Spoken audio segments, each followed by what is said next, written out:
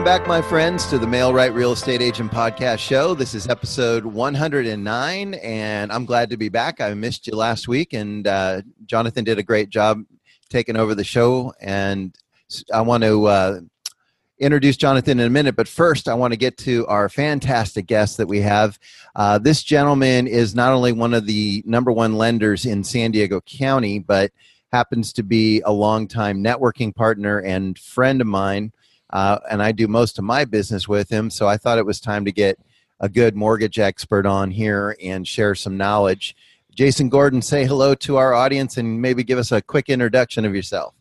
Will do. First of all, thanks for having me, and thanks in advance, folks, for your time and attention today. My name is Jason Gordon. I'm a branch manager and senior mortgage loan officer with AmeriFirst Financial here in San Diego, with local offices in both Carmel Valley and Mission Valley. I spend about 90% of my workflow originating mortgage loans, about 10% managing a staff within my branch. And I'm also a registered speaker with the Performance School of Real Estate. So if my name looks familiar or I look familiar, you may see me speaking and doing workshops for you, either at your office or at the Career Compass Real Estate Seminar. Awesome. And Jonathan, I want to let you introduce yourself and tell the folks a little about you. Oh, hi there, folks. I'm the founder of Mail-Right. It's a software service that helps you get more leads from Facebook and from email marketing. Back to you, Thomas. Thank you, sir. And I'm Thomas J. Nelson. I'm a San Diego residential realtor where I'm never too busy for your referrals. And you can find me on my website at thomasjnelsonrealtor.com, or, of course, on social media. You'll find me mostly on Facebook and LinkedIn. All right. Well, this is long overdue, bud. I'm glad you're joining us today. And I, for better or for worse, I always let people know, especially when I'm referring you, that the reason I refer you first and foremost is the way I met you, and that is as a lender. It's not because we're good friends, and so I throw all my business your way, because if you weren't able to deliver the goods, I wouldn't refer you. And so our friendship was born of a business relationship and a networking relationship that developed over years of helping clients and some challenging situations. We went through the Great Recession, the Great Depreciation of our market together. And unlike a lot that bailed and got out, you and I weathered the storm. And that was one of the things that solidified you as a professional that I go to now. And we had a nice friendship that came out of this relationship. But I want to start with some questions that for some may be a little basic. Others, this might be the first time they're hearing this. We'll go through some more advanced questions as we go. I want to first talk about one of the number one questions I get from my clients, and that is, well, if I'm rate shopping or if I'm shopping lenders, because maybe I refer you to a client, but they still want to vet you out against other, they want to go online and do that turbo mortgage or whatever, all the non-relational ones. They get worried about multiple lenders pulling their credit. And can you speak on that? Like, at what point does that damage their credit, and how much leeway do the credit reporting agencies give people? It's a great question. I appreciate you asking that. The reality is there's not a simple short answer. And I will often say it just depends really on the situation. So if you look at the algorithm that the credit bureaus use to create a score, the portion of the score that's actually going to be influenced by a credit inquiry is 10% of the weighted average. So it's a small portion of the overall weighted average. However, it really depends on how thick the credit profile is. When I say thick, it's more a reference to how many trade lines or active accounts are on the actual credit report that are reporting. The reality is somebody who has a thick, long credit history has a slightly smaller impact for a credit inquiry as opposed to somebody who really has no credit. So there's something to be said for kind of getting your experience with credit.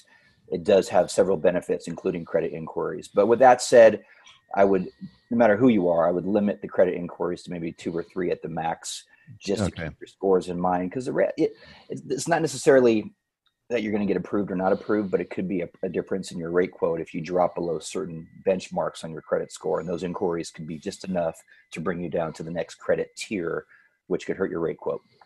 And I realize this might be subjective, but in general, what kind of a hit do you take? Like if I'm at 750 and I shop 5 lenders, what's the result of that on my credit score? What's it going to drop to on an average?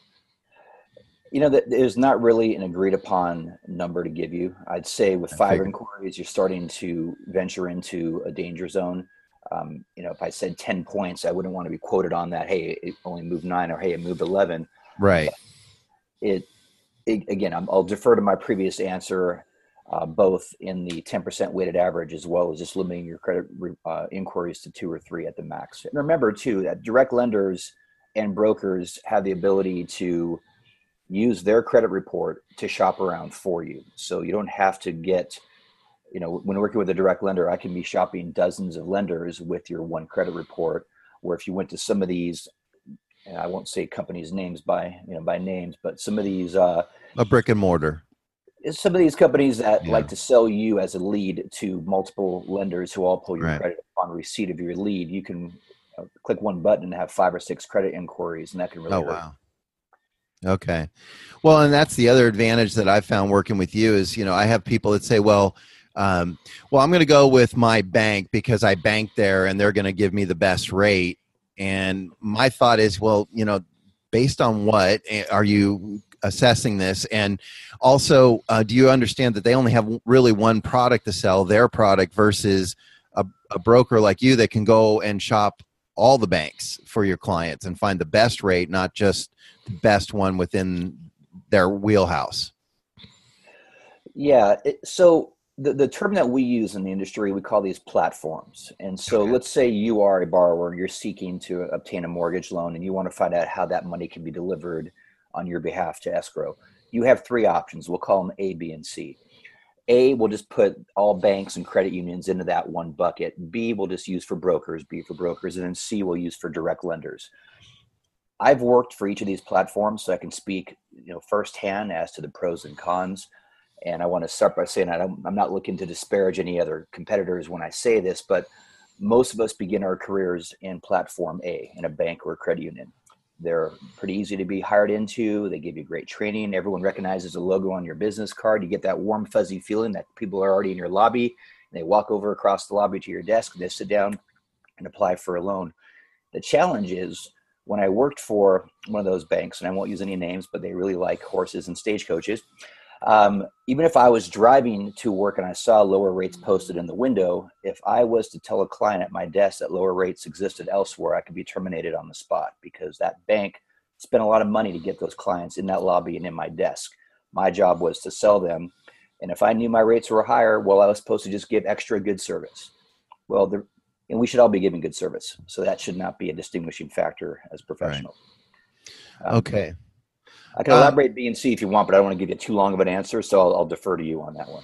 Yeah, maybe just the quick 30-second explanation of both. Sure. Well, so B and C, so B the broker and C direct lender, we can shop around in both of these platforms. So we imagine a horse race, and metaphorically speaking, we want the winning horse. We have multiple horses in the race. Brokers and direct lenders can both shop around. The difference between the two of them is that brokers normally will do the processing, identify the winning lender, and turn that file over to that winning lender to do the underwriting, loan documents, and funding, where you can see how we lose control of the file through 3 very important milestones, or a direct lender does all 4 milestones in-house. And so it's kind of like that, the old nursery rhyme, this one's too hot, this one's too cold, this one's just right. We can shop around and keep everything done in-house, so we have the same staff working on each and every loan file. So there's continuity and better communication. Okay. Well, that makes a little more sense than actually. I appreciate you breaking it down.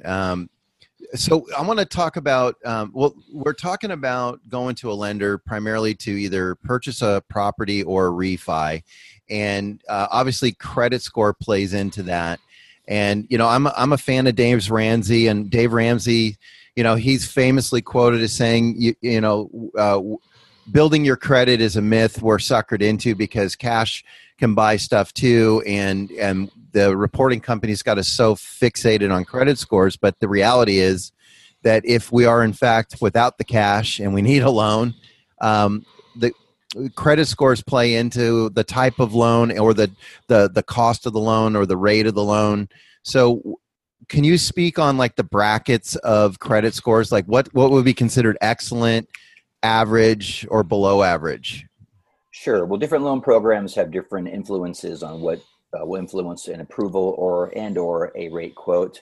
If we look at traditional Fannie Mae, Freddie Mac, conforming or conventional loans, they have tiers, as in TIER, credit tiers of every 20 points where your score ends up will put you into a different tier. So, for example, you have a 680 to 699 tier, a 700 to 719 tier, a 720 to 739 tier, etc.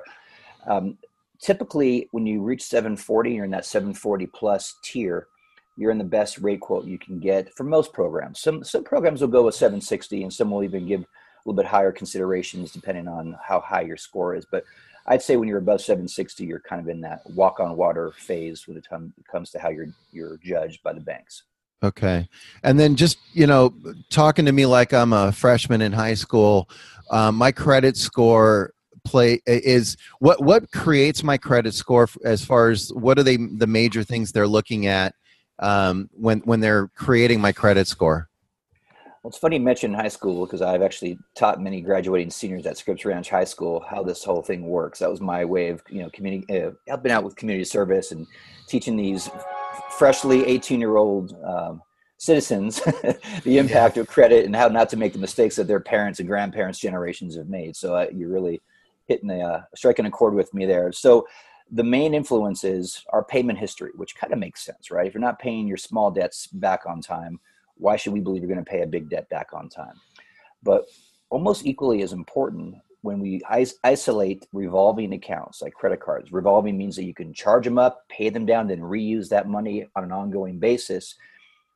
Where your balances are in relation to your limits, the percentage of utilization, if you want to call it that, is a major factor on how your credit score can be, how it will be impacted. And I get people all the time, hey, why is my score a 640? I never missed a payment in my life. Yeah, but you're maxed out on every credit card that you have.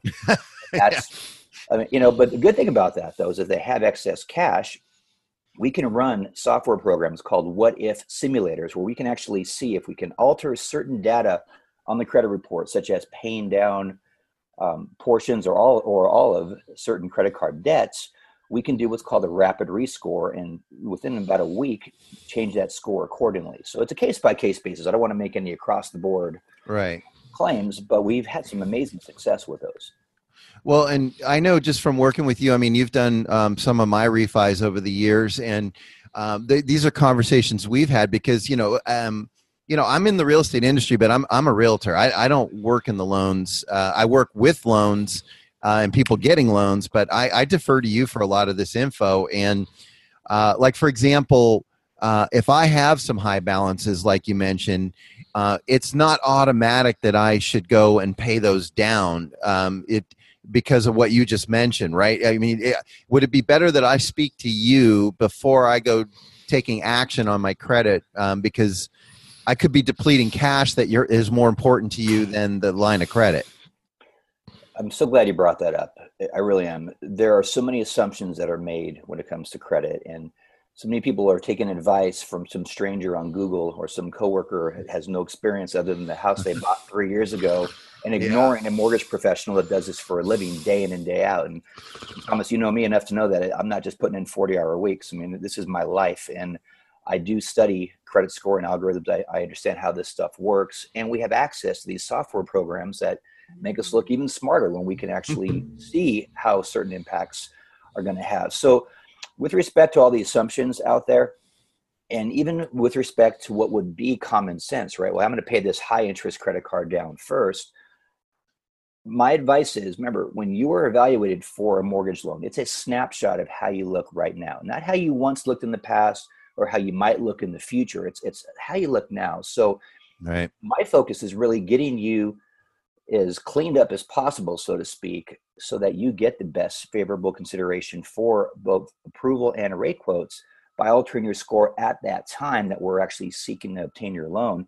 When all the smoke clears and you have those keys in your hand, yeah, go ahead and pay off the high or different debts if you wanted to. But our strategy is not so much And when we're creating that loan, we want to create that loan so you get the best of the best at that time. And we Right. can still give you advice post-closing if and when applicable.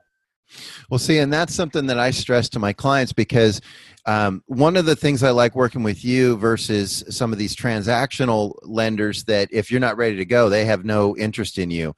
But I can send clients to you that think they're ready, but it turns out financially they're not. But you can set them up with a plan as much as let's get the strategy that best serves getting this loan done. But then if there's other things you want to do to improve your situation after the fact, you're also a resource for that, hey, here's how we go forward, maybe with a new budget or a new plan. So with that in mind, and I know this might be another it depends answer, but when it comes to paying off credit cards, what school of thought do you subscribe to? Is it better to pay off the highest balance credit cards or the highest interest rate credit cards, regardless of balance? Well, and I touched on that in my last answer, but to reiterate, we have software programs. Actually, let me back up just to kind of give a macro view of this. There's 3 different parties involved, all beginning with the letter C. You got people like you and I that are called consumers. We do business with creditors, whether it's Capital One, Wells Fargo, whoever it may be. And those creditors report about us consumers each month to credit bureaus. Of course, there's 3 of them. There's Experian, TransUnion, Equifax. And the credit bureaus exist to do 2 things.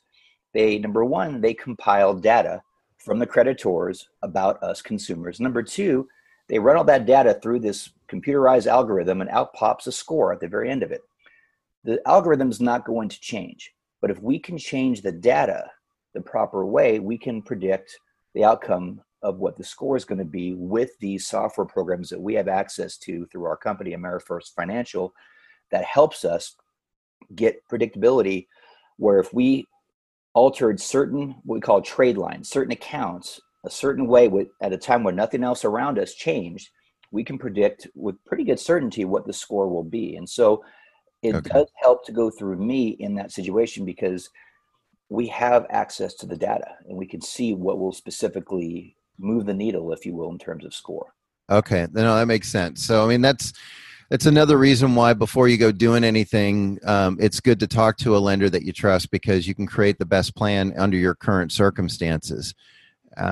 The other thing I want to touch on is, well, actually, I'm going to take a moment to remind people that when you're in the middle of a refi or you're purchasing a home, the last thing you want to do is go out and take out extra lines of credit or purchase anything like a car or the furniture. I had a client do this once. They were so happy they got an offer accepted. They went out and bought all the furniture for the house and just totally threw their debt to income ratio sideways. Can you speak on that a little? Because we've both been down that road. Well, yes. And I think every seasoned loan officer has at least one story that firsthand about the client who bought the car while they were in escrow. And it's not a pretty thing. So when you get approved, we have essentially taken a snapshot of you and approved you based on nothing else changing. We're not done looking at you when we get you pre-approved. And I'll say that again. We are not done looking at you when we get you pre-approved. In fact, at the very end of the actual escrow period, when you're about to get loan documents or about to fund that loan, lenders do what's called a credit refresh. It's not necessarily an inquiry that hits your score, but it's another peek under the hood, if you will, to see if anything has changed. If we see a credit inquiry from Porsche Financial, that's not a good thing. You may have a $1,000 plus payment about to hit your debt to income ratio. And if we see that certain credit cards have gone up in balance, we have to recalculate the payment associated with that higher balance. Remember, all credit card payments are predicated on your balance. If we evaluated you when your Capital One account had a $1,000 balance, and now it has a $9,000 balance, well, we have to calculate the new payment. If that new payment pushes you outside the limits of your debt to income ratio portion of your approval, you've just nullified your approval. Yeah. So, and it goes beyond that, and I won't open up this Pandora's box because this could be an hour-long answer in itself. That also goes with changing your job, changing your profile. I had one nightmare story where somebody went from a full-time status, say, we'll just say making $25 an hour, to what she thought was a promotion, making $32 an hour, but she went from guaranteed hours to what they call per diem, or an independent contractor status. Right. She had no guaranteed hours. So we literally can give her at that point zero income. Oh. And I, that's a tough one. Of course I said, well, can you get your old job back? And, these are situations where I have people who've retired after they've gotten their pre-approval letter thinking that they were done being evaluated. So keep an open line of communication with your loan officer, no matter who you use. That's one thing that when you're using some of these .coms or these total strangers who you just heard a jingle on the radio for and you decide to call them and you don't remember the person's name, you're really running a risk by not having an open dialogue with your mortgage professional. And these are situations where assumptions can get the worst of us if we're not careful as consumers. Agreed. A question that gets, it's funny how,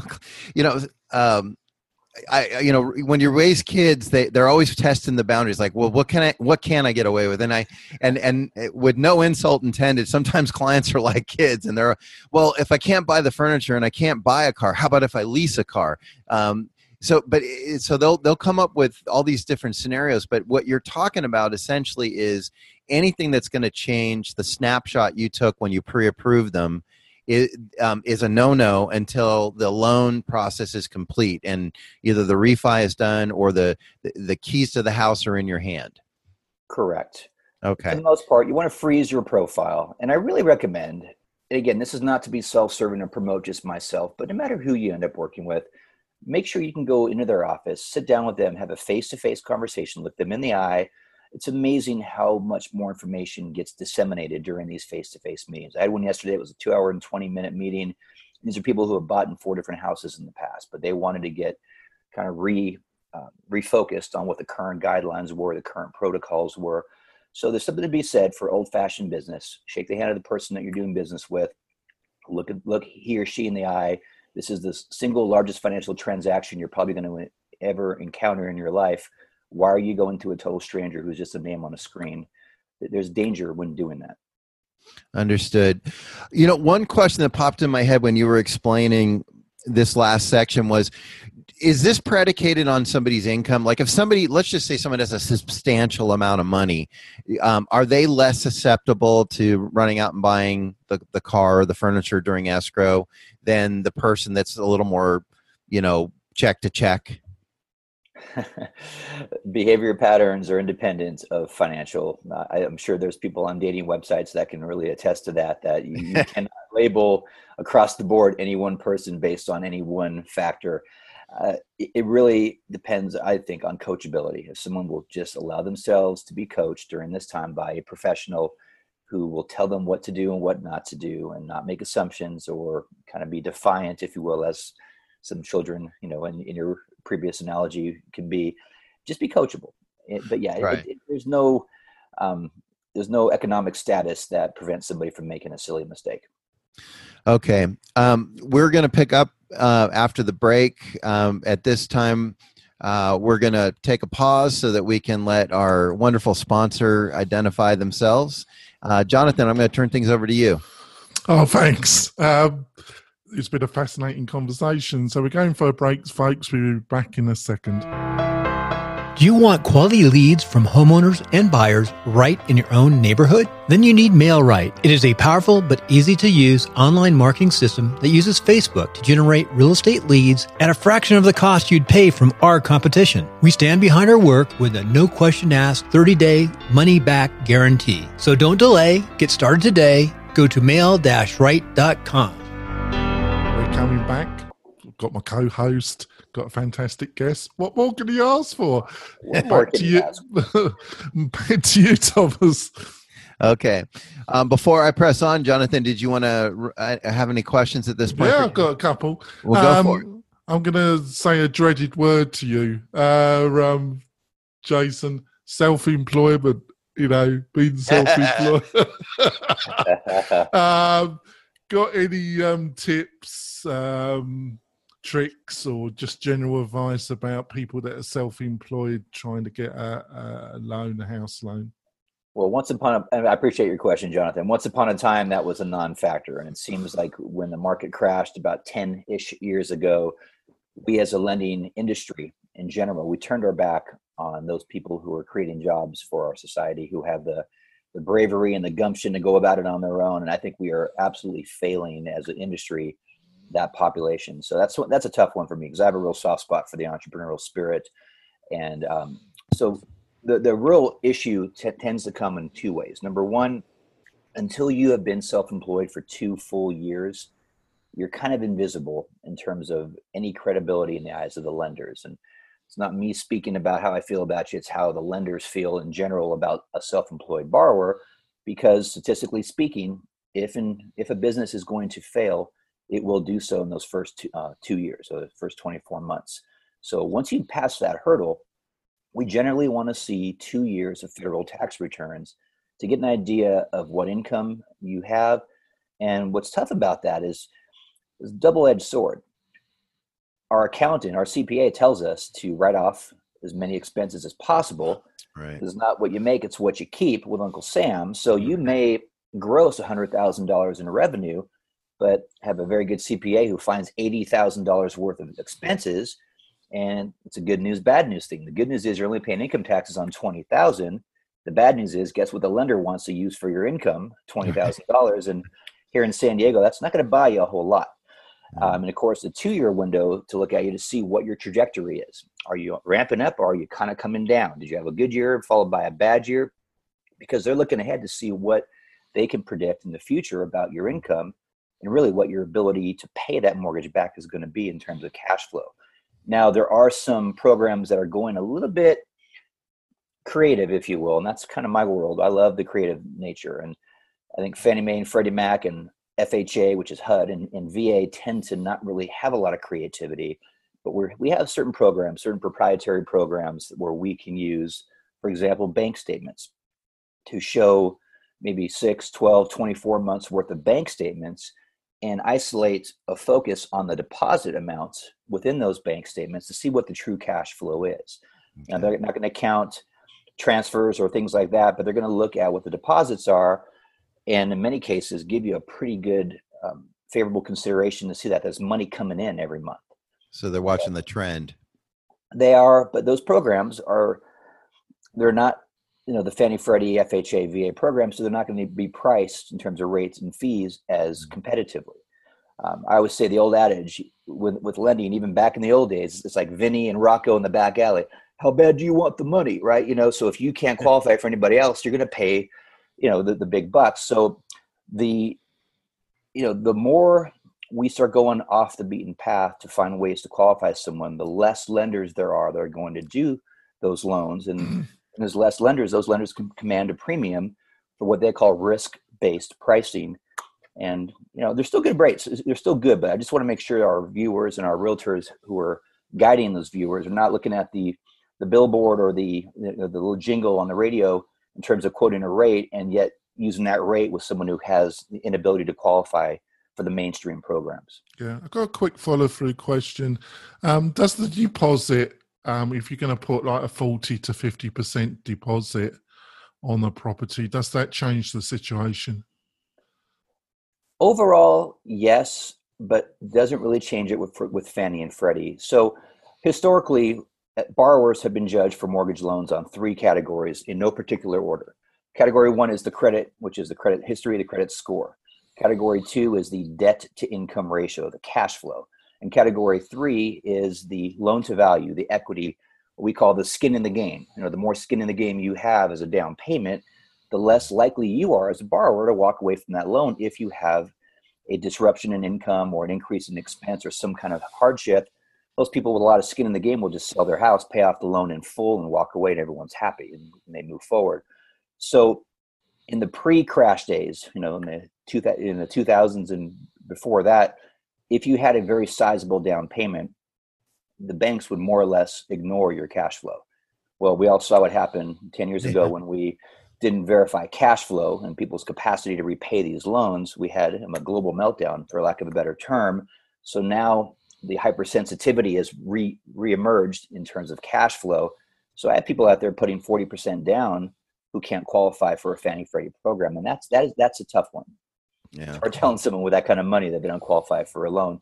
However, We have creative methods, though. If someone has that much of a down payment, they generally have a lot of assets. There's different ways that we can use someone's liquid assets to overcome a deficiency on the debt to income ratio category of the qualifications. And again, that's a huge Pandora's box that we won't have time to open, and I won't have time to properly explain. But if you have borrowers, if you have clients who have a sizable amount of money in cash, but maybe they're retired, maybe they're not with a lot of cash flow, they're not necessarily precluded from getting a mortgage loan. Have them get hold of me. I want to piggyback on Jonathan's question because he brought up entrepreneurs and self-employment. But the other category I see people make assumptions that don't always go the way they think is rental property owners, where they want to use the fact that they have income coming off their rental property. But if they're newer in that business, that doesn't always help them. Can you explain the rule on income property? Well, it goes back to those words, it depends. Right. So with the self-employed borrower, more often than not, we have a Schedule C, which is a profit and loss, where it shows up top the income coming in, followed by all the expenses itemized below, and then down below you see the net income. A very similar phenomenon exists for rental properties where we have a Schedule E, as in Edward. And so that's basically a rental cash flow statement where you have the rents received in total up on top, followed by all these different expenses that have gone in, anything from your mortgage interest to repairs that you may have made, in some cases HOA dues that you've paid. Mm-hmm. Now there is a book expense called depreciation, which is a beautiful thing for rental property owners because it's a gimme. Their roof is 1 year older, everything is 1 year older, it's 1 year less valuable. And so that helps you more often than not as a rental property owner reduce the income, the taxable income on that property. It's important for all of us to know as consumers and real estate professionals that we don't hit the borrower for depreciation. So we add that back. Sometimes that can be $5,000-$10,000 depending on the property itself and what's gone on. But that, my ongoing theme here is, let's not try to be amateur doctors and diagnose the patient by just jumping on some website or going by here today. Let's go to the professional. Not that I'm a doctor, but in that metaphor, go to the professional. Go to somebody who can really speak about each situation on a case-by-case basis. Assumptions kill our industry on all sides. But in general, though, is it a general rule that you want to see that they've been collecting rent for at least a year or 2 years, or is there an average length of time? Normally a year is the benchmark to show that, but even that is not necessarily going to be an issue. Okay. It really depends on the situation. If someone has a primary residence, we'll call it property A, and they're going to go buy property B as a rental, and property B has to say $1,000 a month in rents received as verified by an appraiser via a rental survey as part of the appraisal. Right. We're going to give that borrower 75 cents on the dollar. So we're going to give them a $750 income, even if that's their first rental property with no history whatsoever. So okay. I don't want to dissuade people from buying rental property because they're making assumptions that they can't qualify because they have no history. It's like applying for a job and no one wants to hire you because you have no experience. Well, how do I get a job? Right. So yeah, again, consult with a mortgage professional on that. But yeah, that's not necessarily going to hurt you in terms of getting a rental property. Okay, cool. Hey, I want to shift gears a little and go to a basic, but I in 2017, I can't believe I'm still dealing with agents turning in pre-qualify letters versus pre-approval letters on my listings. And I realize this can be Pandora's box, but maybe let's just touch on maybe 2 or 3 key points on the difference between a pre-approved borrower and a pre-qualified borrower. Okay, so this answer is for California only, and realize that in different states, people they have different definitions for these. So in California, we have a pre-qualification versus a pre-approval. A pre-qualification is essentially tell me, don't show me. Go ahead and complete my online application, answer some questions verbally or on a handwritten application. And me as a lender says, well, based on what you told me but didn't show me, this is what you can do. Well, that'd be great if not for the fact that at some point we're going to have you show us. And right. If there's any deviation between what you told us and what you showed us, then every previous dialogue is nullified. And so as real estate professionals, if you, whether helping the buyer or the seller, are relying on unverified information and then crying foul when the lender doesn't do what you want them to do, with all respect, you're part of the problem. So a pre-approval is a full vetting of the borrower. In fact, I always say a pre-approval is show me, don't even bother telling me. Let me figure it out. Right. Let me dig through your tax returns, your W-2s, your pay stubs, your bank statements, your credit report, and let me tell you what your debt to income ratio is. Because we may have a different way of calculating your income, especially if you have commission or overtime or bonus structures. So it's absolutely imperative to get pre-approved. Now, a step further, and this is, I'll have some loan officers that may not like this, and I apologize if I'm offending anybody, but most loan officers try to pre-approve the borrowers themselves. The problem with that is that we have to wear two distinct hats to do our job correctly. Hat number one is that public relations hat. We want everyone to like us and send us business. Hat number two is that risk assessment hat that says, well, no matter how much I like you, no matter how much this is the perfect house for you, you do not meet guidelines of Fannie, Freddie, HUD, VA, whatever it may be. And so you've heard the expression, seeing things through rose-colored glasses. A lot of loan officers say, well, yeah, we should be okay. Yeah, okay. Yeah, move forward. Go ahead and put that borrower in your car for the next 2 or 3 months. Spend countless times looking at 4-bedroom houses in La Jolla when all they can afford really is a condo in Mission Valley for 2 bedrooms. So, so to solve that, we have an underwriter, an actual person who only wears one hat. They don't care about public relations. In fact, we don't even let them talk to the public because they're not always the friendliest people, but they know risk assessment. They dig through that file like a forensic accountant. So we get them involved early. And before my name goes on a pre-approval letter, before my signature is on a pre-approval letter anywhere, we've had a direct endorse or a DE underwriter pick through that file, run the DU or the LP, analyze back information channels that you may not even be aware exist, send me basically a book report on this borrower that I can then use to pivot to different loan scenarios when talking to the borrower and or the agent. If your lender's not doing that, you're running a huge risk, not only in your fiduciary responsibility as a real estate agent, but your reputation and your commissions in the future. Well, let me just share too that, and this is through the pain of trial and error. And, I have been kneecapped by both those scenarios where you're showing property to someone and you're not showing them the right property, as it turns out, because they're pre-qualified, not pre-approved. And when they go from qual to approved, meaning stated to full documented, everything changes. And now all of a sudden, all that time you spent as an agent has been wasted. And you've done a number on their joy for the process, because now you've teased them with all these properties they're never going to afford. And on the flip side, I've been there where we thought everything was good. We're in escrow and underwriting comes back and says, hey, loan denied. And we're in escrow. And we've spent money on inspections and appraisals, and they can see their Christmas in that house coming up. And now it's just dashed. And and this is one of the reasons why I like working with you, because I've actually, as a listing agent, had to bring you in on deals to save the buyer from losing the house, and they're not even my client. But the agent that brought them in didn't do their due diligence on this borrower, and they're running around showing property that they shouldn't. But you've been able to save the day on occasion. I won't paint a pretty picture. Some of them we've tried really hard, and it just wasn't going to happen. This kind of brings up the cross-qualify phenomenon that we're seeing probably since about 2007 in California, where a lot of listing agents are saying, hey, that's great, you want to write us an offer, but we're going to make you cross-qualify your buyer or borrower with our lender too, to make sure that Cousin Larry didn't just crank out a pre-approval letter that has no validity to it. Can you speak on that a little bit?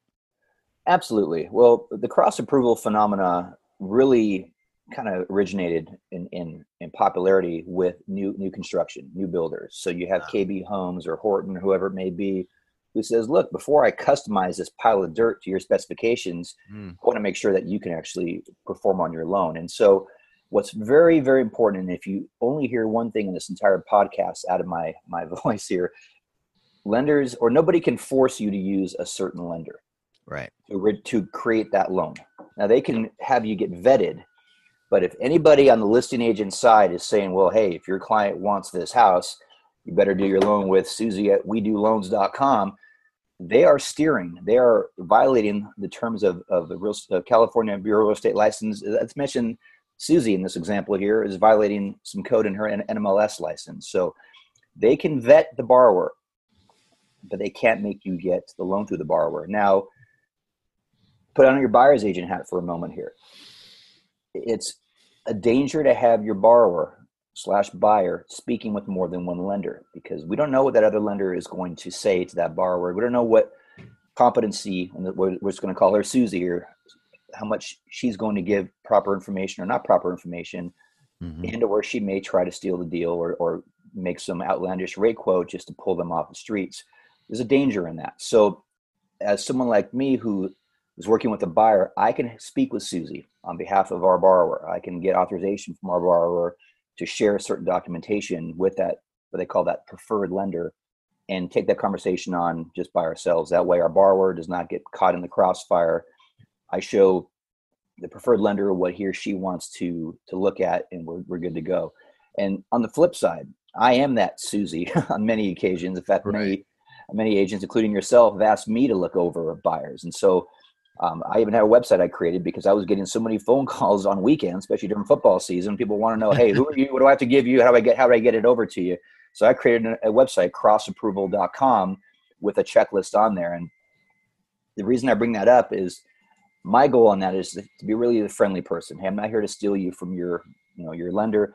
We're here to vet you in terms of making sure that you can perform if indeed your offer is considered. But there's a good way and a bad way to do most things. There's a lot of bad actions being taken on the cross approval side. So I'd say tread lightly and be aware as agents, and protect your borrowers or your buyers.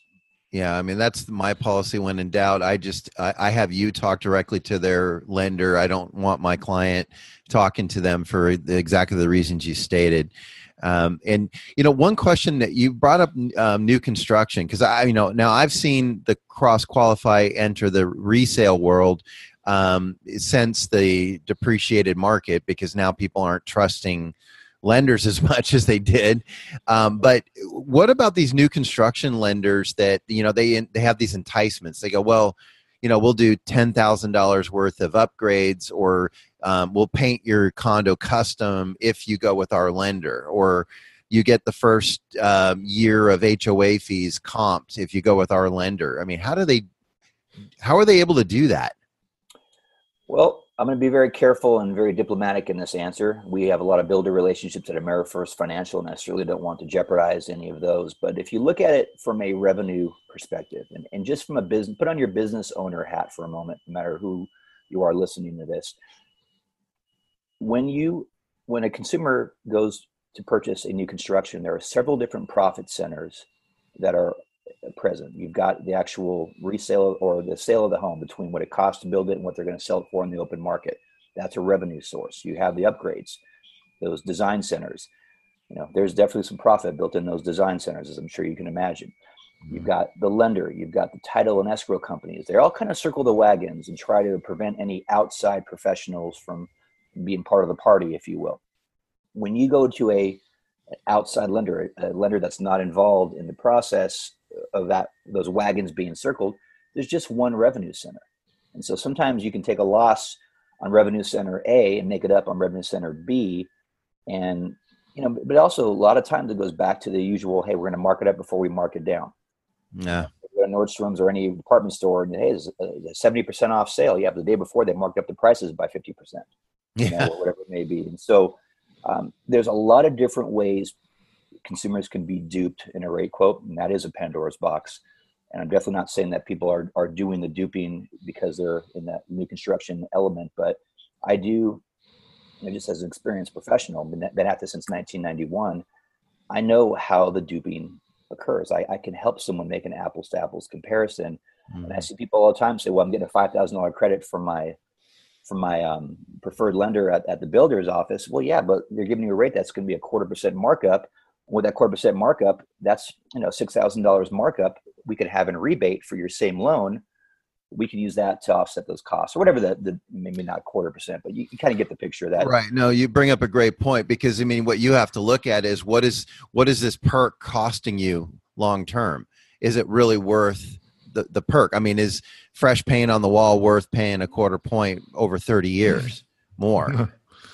I think that's a great point. I think we need to wrap this up, Thomas, and then have a little bit of bonus content.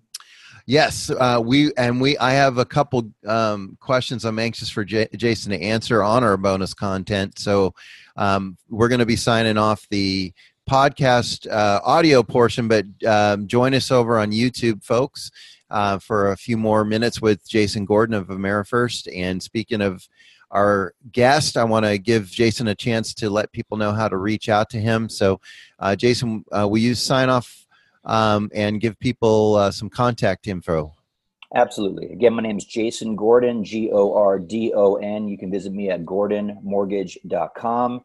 Let's make our compliance officers happy by me giving you my NMLS number, which is 259027. And if you want to email me, jgordon@AmeriFirst, that's AMERIFIRST.US, like United States. So jgordon@AmeriFirst.us. And my direct phone number is 619-200-8031. And I'm all over social media. I'm one of those few lenders that actually has their own Yelp page. So you can search me on Jason Gordon. That shows you how accountable I am to what I do. I'm on LinkedIn. There's a Facebook business page, Jason Gordon Mortgage, Active Rain, you name it. I'm all over the place. Google Jason Gordon Mortgage, and you'll see plenty of ways to get a hold of me. Nice. And we'll have your contact info up on the show notes as well. Jonathan, would you please let people know how they can reach you for MailRight? Oh, thanks, Thomas. It's quite simple, folks. You can get me on my private Twitter feed. That's at Jonathan Denwood. You can go to the MailRight Facebook page. You'll find all the videos, conversations on there, plus some content that comes from MailRight. So you'll be able to view what we supply our customers. And you can go to the YouTube channel, like Thomas mentioned before. All the videos are there with bonus content. It's getting a lot more views than it used to. They're the main ways you can see more about the show and myself. Thomas, back to you. Thank you, Jonathan. And I'm Thomas J. Nelson, residential realtor here in beautiful San Diego, California, where I'm never too busy for your referrals or to help you as a resource. So if you want to network, or if you have Q&A, or you want to do the old-fashioned thing and buy a house and join the American dream, I'm here to help you do that. You can find me on social media, thomasjnelsonrealtor.com, or I'm old school, you can call me. I actually answer my phone at 858-232-8722.